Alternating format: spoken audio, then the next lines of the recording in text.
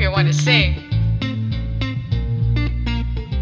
Welcome to Woman Unplugged, a podcast of encouragement for today. Let's talk about the everyday matters of life: womanhood, motherhood, marriage, friendship, and more. We're all new to this thing called life. We've never done it before. Tune in to this podcast and be encouraged, inspired, restored, find new joy and purpose as you grow into the woman you are called to be. Let's go!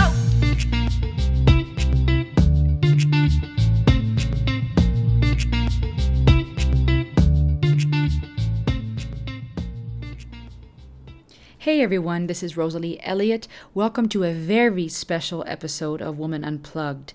Episode number 2 was about resting in peace and facing death. And if you haven't listened to it yet, I highly recommend that you do. This episode is a sequel, if you will, but this time I had the honor to interview two very special people, Mr. and Mrs. Friend, dear friends of mine, literally, and that's also their name, Rodney and Carol Friend. They are a power couple that have been all around the world doing missions work, helping other people, and they really have been awesome role models in my life. But they too have had quite a journey. They have quite a story where they have had to deal with a lot of pain and loss. And as a matter of fact, Rodney was diagnosed with cancer many years ago, about 8 to 9 years ago. And over the years, God has continually healed him and restored him and given him the strength to go on and to keep on trucking, as they would say to me. But recently, he got another diagnosis that was a big shocker and basically put a significant time frame on what doctors deemed would be the time that he has left. And so, because we've been talking about death and facing death, I felt like it would be a perfect opportunity to interview someone who has experienced what it means to face death, who knows what it entails, not only when you lose someone in your family, but now yourself dealing with and having to face death and being given a limited time to live unless God miraculously heals. And so I had the honor to interview the two, and I wanted to share that interview with you. So I hope that you enjoy it. Stay tuned and just let what they're saying sink into your heart, and hopefully it speaks to you, encourages you just like it did me. Okay. Yeah, death scientifically, I guess, would be defined as the cessation of biological life. Right. Where we stop breathing, our heart stops, and we are no longer a viable biological being. But I don't think of death that necessarily is. That's part of it, but that's not the whole death. Yeah. Death is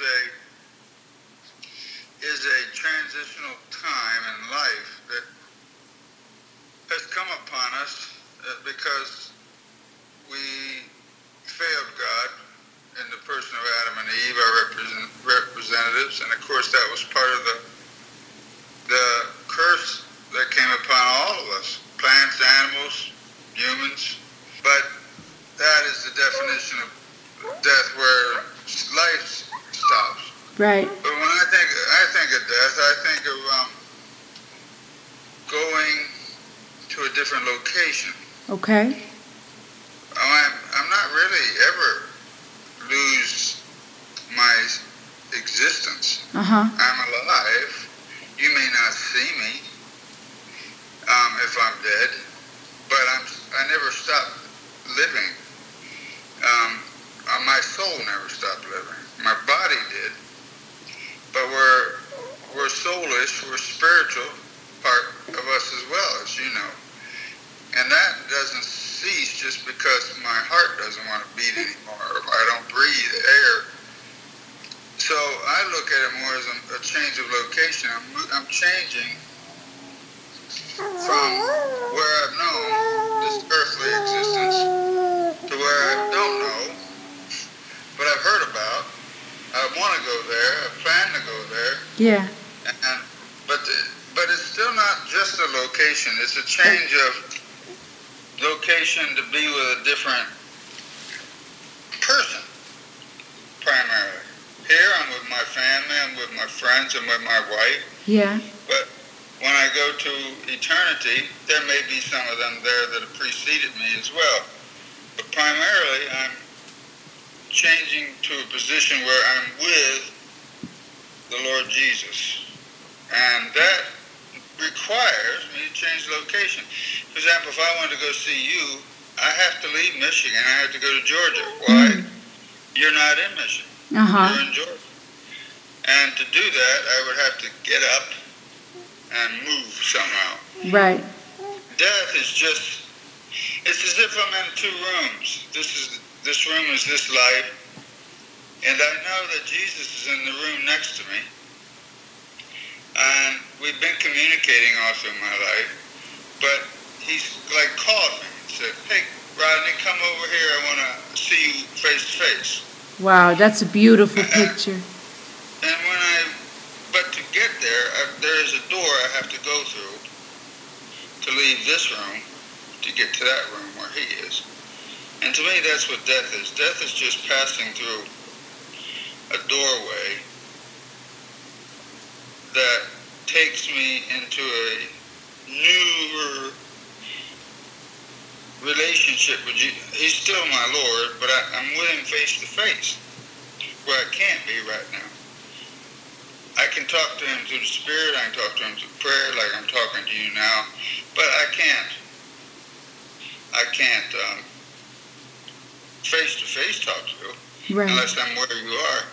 And death is, to me, is that getting up and walking through the door to go to be where Jesus is. I don't stop living, I just change rooms. Right. That's a beautiful picture. I don't think I've ever directly thought of it like that. And I feel like if many of us grasped that, then it would be easier to face. Mm-hmm. There's nothing painful about walking through a door into another room.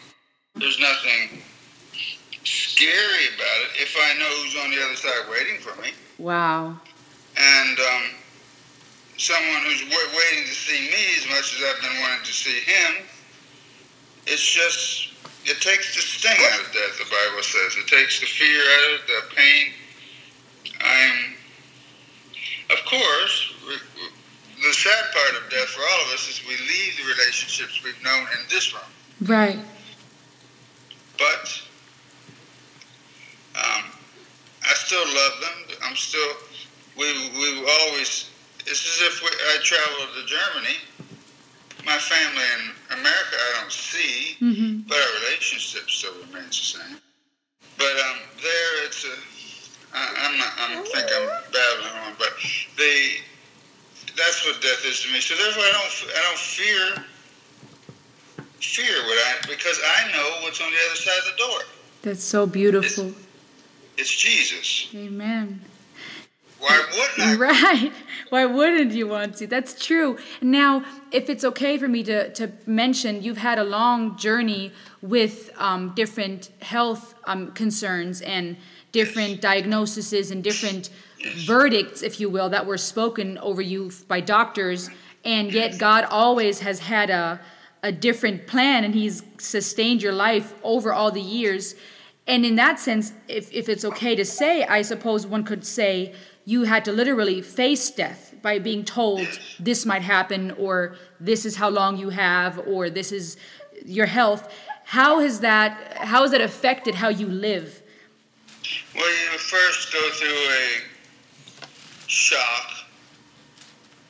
I mean, I've had cancer for 8, 9, 10 years. I knew eventually it's a malignancy. Meaning eventually, if it takes its course, I will die from it, unless God changes. So I knew that years ago. But to be told, it's closer, we've come to the end of the journey, we've come as far as medicine can take you. And now it's up to the Lord. But it's always been up to the Lord. It's always been up to the Lord. But yeah, at first it's a shock because I wasn't expected to have such a close ending. Although I I say that, but yet I've always tried to live every day with the belief that this could be my last day anyway. And I want to make it the worst, the best for the Lord, not do something or fail Him in some way. And that's why I say I have no regrets. If you live every day as if it's your last day and you want to make it the best for the Lord, yes, we fail, we're human. But at the end of the day, I just say, Lord, before I go to sleep, I wanted to do this for you today, but I didn't get it accomplished. But forgive me if I failed your plan for me today by not getting it done. But help me to live tomorrow, if you should give me tomorrow. And I think the problem is we don't tend to live that way on a day-to-day basis. Of course, we have to make long-range goals. Have to make plans for, what am I going to do when I get out of school? What am I going to do next year with my job and things like that? But it still comes down to, did I accomplish God's plan for this day for me? Wow. And if I can lay my head down on my pillow at night and feel, with God's help, I did the best I could to accomplish His plan, and I'm at peace with Him, then we shouldn't have any regrets, really, at the end of the day, when we face death. We just get up and go to the door, say, I'm here. I'm here. That's so good. And now this question is also for Carol, for both of you, of course, but also specifically for Carol. Carol, as the wife of someone who has had to face many health concerns, how have you dealt with it? How have you found comfort living a life where you don't know how long will you be together, and you've even lost many other family members, and grief is real? And even in my podcast, I mentioned that it's important to grieve. We have that hope because of Jesus, but it's okay to grieve. It hurts. How do you deal with those circumstances in your life as the wife, and as such an amazing power couple that you are, with such a strong marriage, and so exemplary to me and to many? How do you feel? Well, when we first heard the news, it was a shock. We've known ever since he first had the cancer that this could shorten his life, but we didn't know how short it would make it.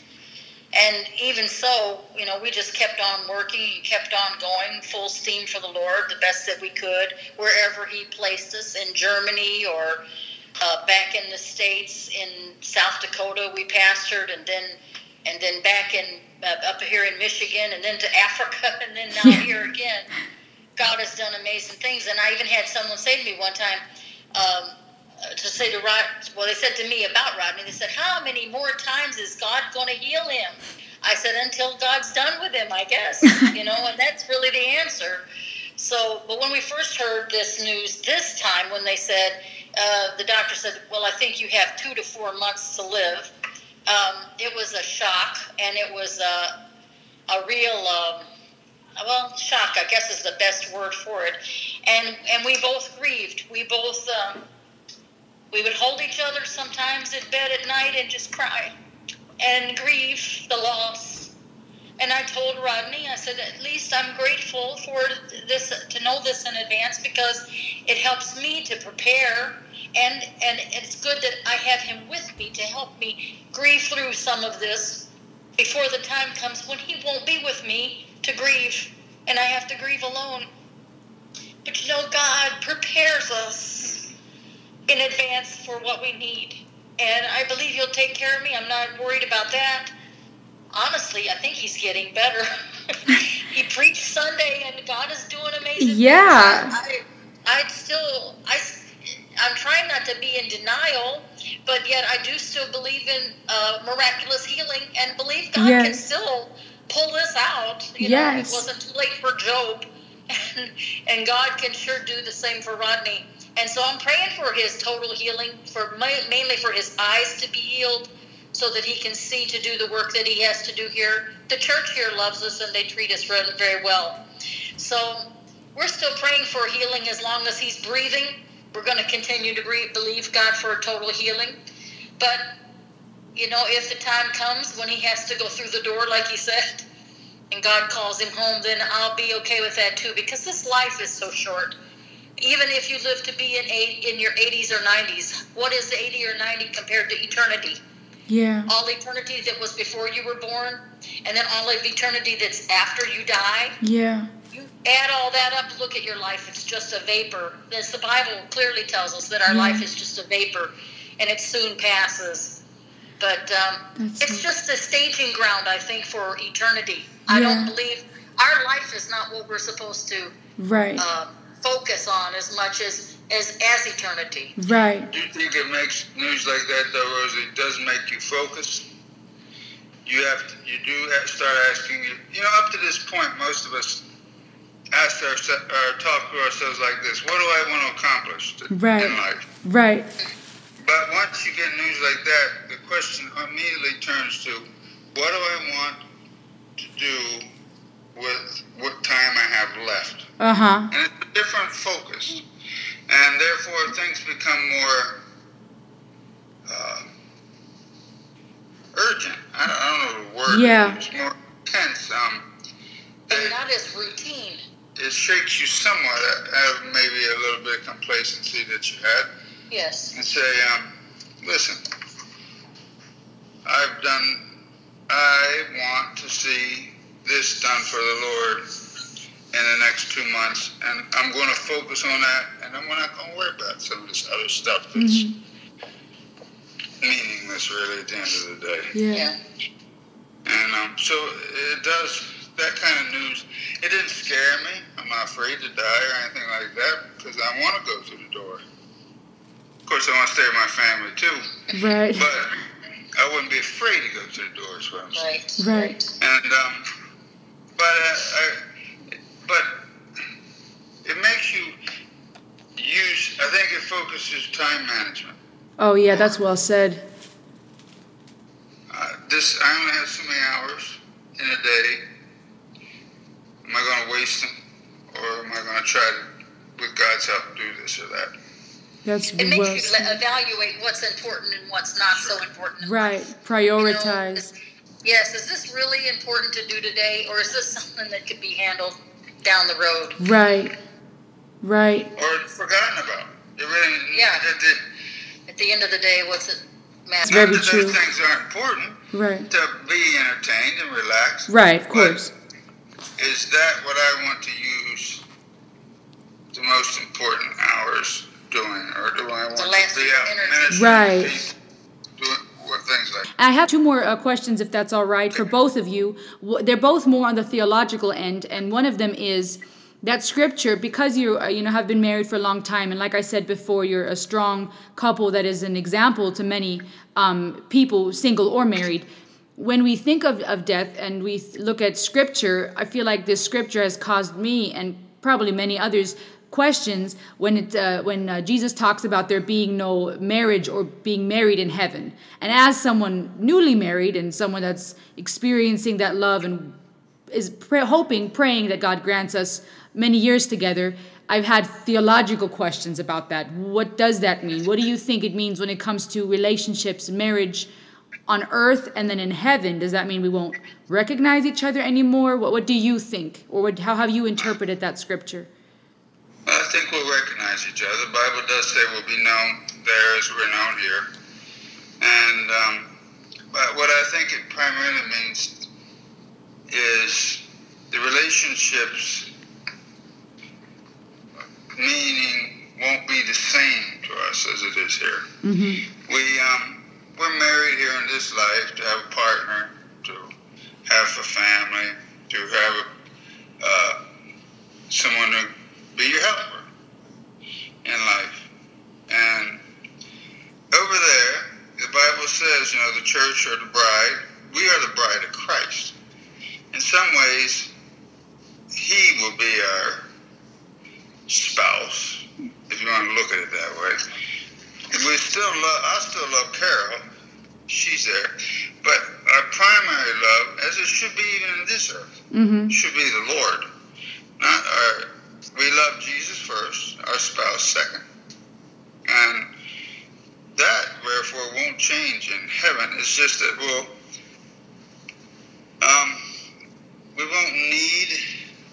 won't need my wife's help in the same way as I do now, because the Lord will be there with me.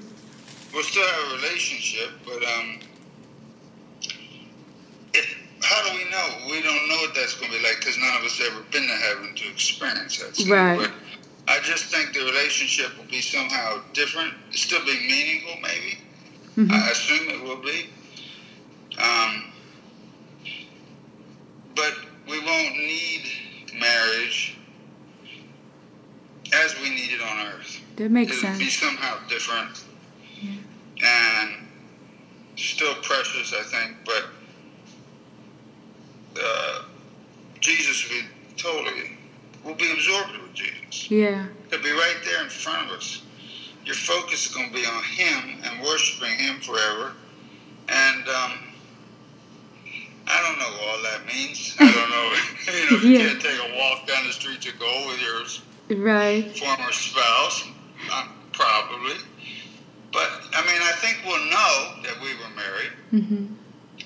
I think we'll know that we had a special relationship God gave us, but it won't mean to us the same as it does now. Jesus will be everything to us there, primarily everything to us. What do you? That's what I was going to say. Same, similar. I don't really know how else to express it. What he just expressed, because our life there is going to be so much different. The Bible says it hasn't even entered into the heart of man the things that God has in store for those that love Him. We can't even imagine really what heaven's going to be like. We read about the streets of gold and the gates of pearl and the beautiful walls of jasper and all of that, but even that is not even a glimpse of what really is going to be and what we'll be doing, because I believe God will have a job for us to do there. I don't think we're just going to float around on a cloud and play a harp. or float on a harp and play a song. I can't even float in the swimming pool. That's where we can. He always sings. You too. Still got the sure humor. that God will have a work for us to do, and it will be meaningful. Yeah. It will be something. Here work is a drudgery, because it's part of the curse of that was placed on mankind. Man would work by the sweat of his brow, the Bible says, and this was part of the curse. And then women would have pain in childbirth. We know that's true, right? But, Carol, you crack me up. I believe we'll work, but it won't be by the sweat of your brow. We'll enjoy it. It'll be something we love, and as we worship our God. I think we'll be happy together to worship God, to see Jesus and be together. And worship Him forever. That's what I think. And that the joy of being with Jesus will take the precedent in our life somehow. That's well said. And I guess there's many things we, like you said before, won't fully know till we get there, because for one, we haven't been there, and because, like you said, Carol, Scripture says, it hasn't entered into the heart of the mind of man. We don't know. But what I'm learning more and more, or I'm trying to learn, is that I can rest and be reassured that it's going to be epic, and that like you said, the most amazing is that Jesus will be there, and it won't be a poor reflection anymore, like 1 Corinthians says, but it will be face to face. And so, last question, speaking of heaven, what would you say, and again, this is for both of you, to someone who struggles with the idea of heaven and hell? I touched a little bit on that in my podcast, but what would you say? What would your encouragement be to anyone that has questions about that? Well, I believe both exist, because Jesus talked about both, and I don't believe He lied to us.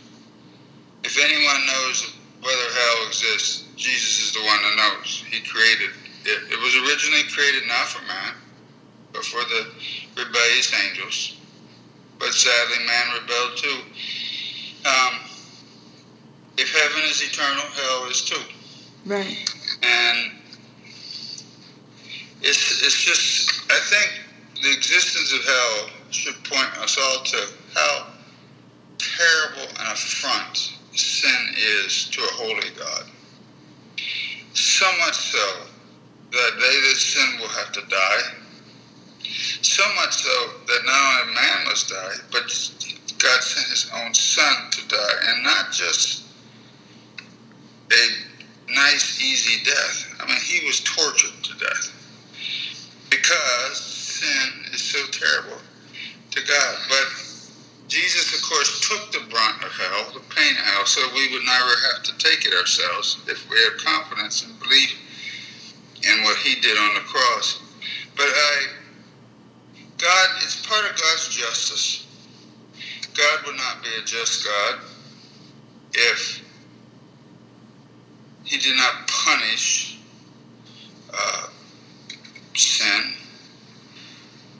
I don't know why it's such an affront to him, because we're all born and become sinners. Sin isn't as terrible a thing to us. It's just, oh yeah, that's the way we are. Mm-hmm. You lie a little bit, you cheat a little bit, you disobey. But to God, it's a terrible thing, so much so that hell exists. And therefore, the existence of hell should remind me I must hate sin. Mm-hmm. I must be dead to it. Because this is not a game with God. Mm-hmm. And, I've had some say, well, why does God punish you forever? You have to remember this. God doesn't send anyone to hell. Not one soul. Every man goes to hell because they rejected God's escape. That's our decision. That wasn't God's. God made a way so that we could all escape because of Christ. But then in our rebellion, we say, I don't want your way, God. Go away and leave me alone. And hell is just God finally saying, that's what you want? That's what you want me to leave you alone? Then you can have it. I'll leave you alone. The biggest torture in hell will not really be the flames, but will be the eternal separation from God. Absolutely. Yeah. The one who loves us more than anyone. That's why Jesus cried out on the cross, my God, why have you forsaken me? That was the only time in all of existence that he was separated from the Father. Because from the beginning of time, before we ever were here, they created the earth. You read in Genesis that the Father, Son, and Holy Spirit all work together in unity to create the earth, and you know how it goes forward. That Jesus was the lamb slain before the foundation of the earth. So all that time he had complete communion with God. And at that moment, God turned his back, so to speak, on Jesus when he was on the cross, and he cried out, why have you forsaken? He knew why God had forsaken him. But yet it still was just a horrendous tragedy to him. I believe that's why he cried out like that. But he cried out like that so that we would never have to cry out like that if we would accept his plan of salvation for us. And then we don't have to cry out, my God, why have you forsaken me? Because Jesus already had paid the price for us. God gives us a choice. I think it's a fallacy when people say, why would God send someone to hell? God has made a way so that we don't have to go to hell. In fact, the Bible clearly says God desires no man to perish. But that all would come to repentance. But that all would repent and accept his way of escape. But man, in the hardness of our hearts, sometimes say, no, I don't want your way, God. And it's because man is that way, and the angels that rebelled against God are that way, that hell exists. Because God must be a just and a holy God. Right. That's so good. But his love is equal and provides a way for us. That's the tragedy. No man has to go there. Hell could be empty. Yeah. That's so good. That's so well said. Thank you so much, both of you, for opening up and sharing. Even in this season that you're in where, like we said before, you literally had to face death and certain things are uncertain. It's really powerful to see your faith and your certainty in a season that the world would deem uncertain. And that's really powerful and really encouraging. I'm really thankful for your time and for sharing. Well, thanking you for contacting us, Rosalie. It's been really good to see you. Thank you so much, friends, for tuning in and listening to this interview. I hope that you enjoyed it and that it encouraged and inspired you. Feel free to leave a review and share this with your friends and loved ones. Hope you have a blessed day. This is Rosalie Elliott with Woman Unplugged.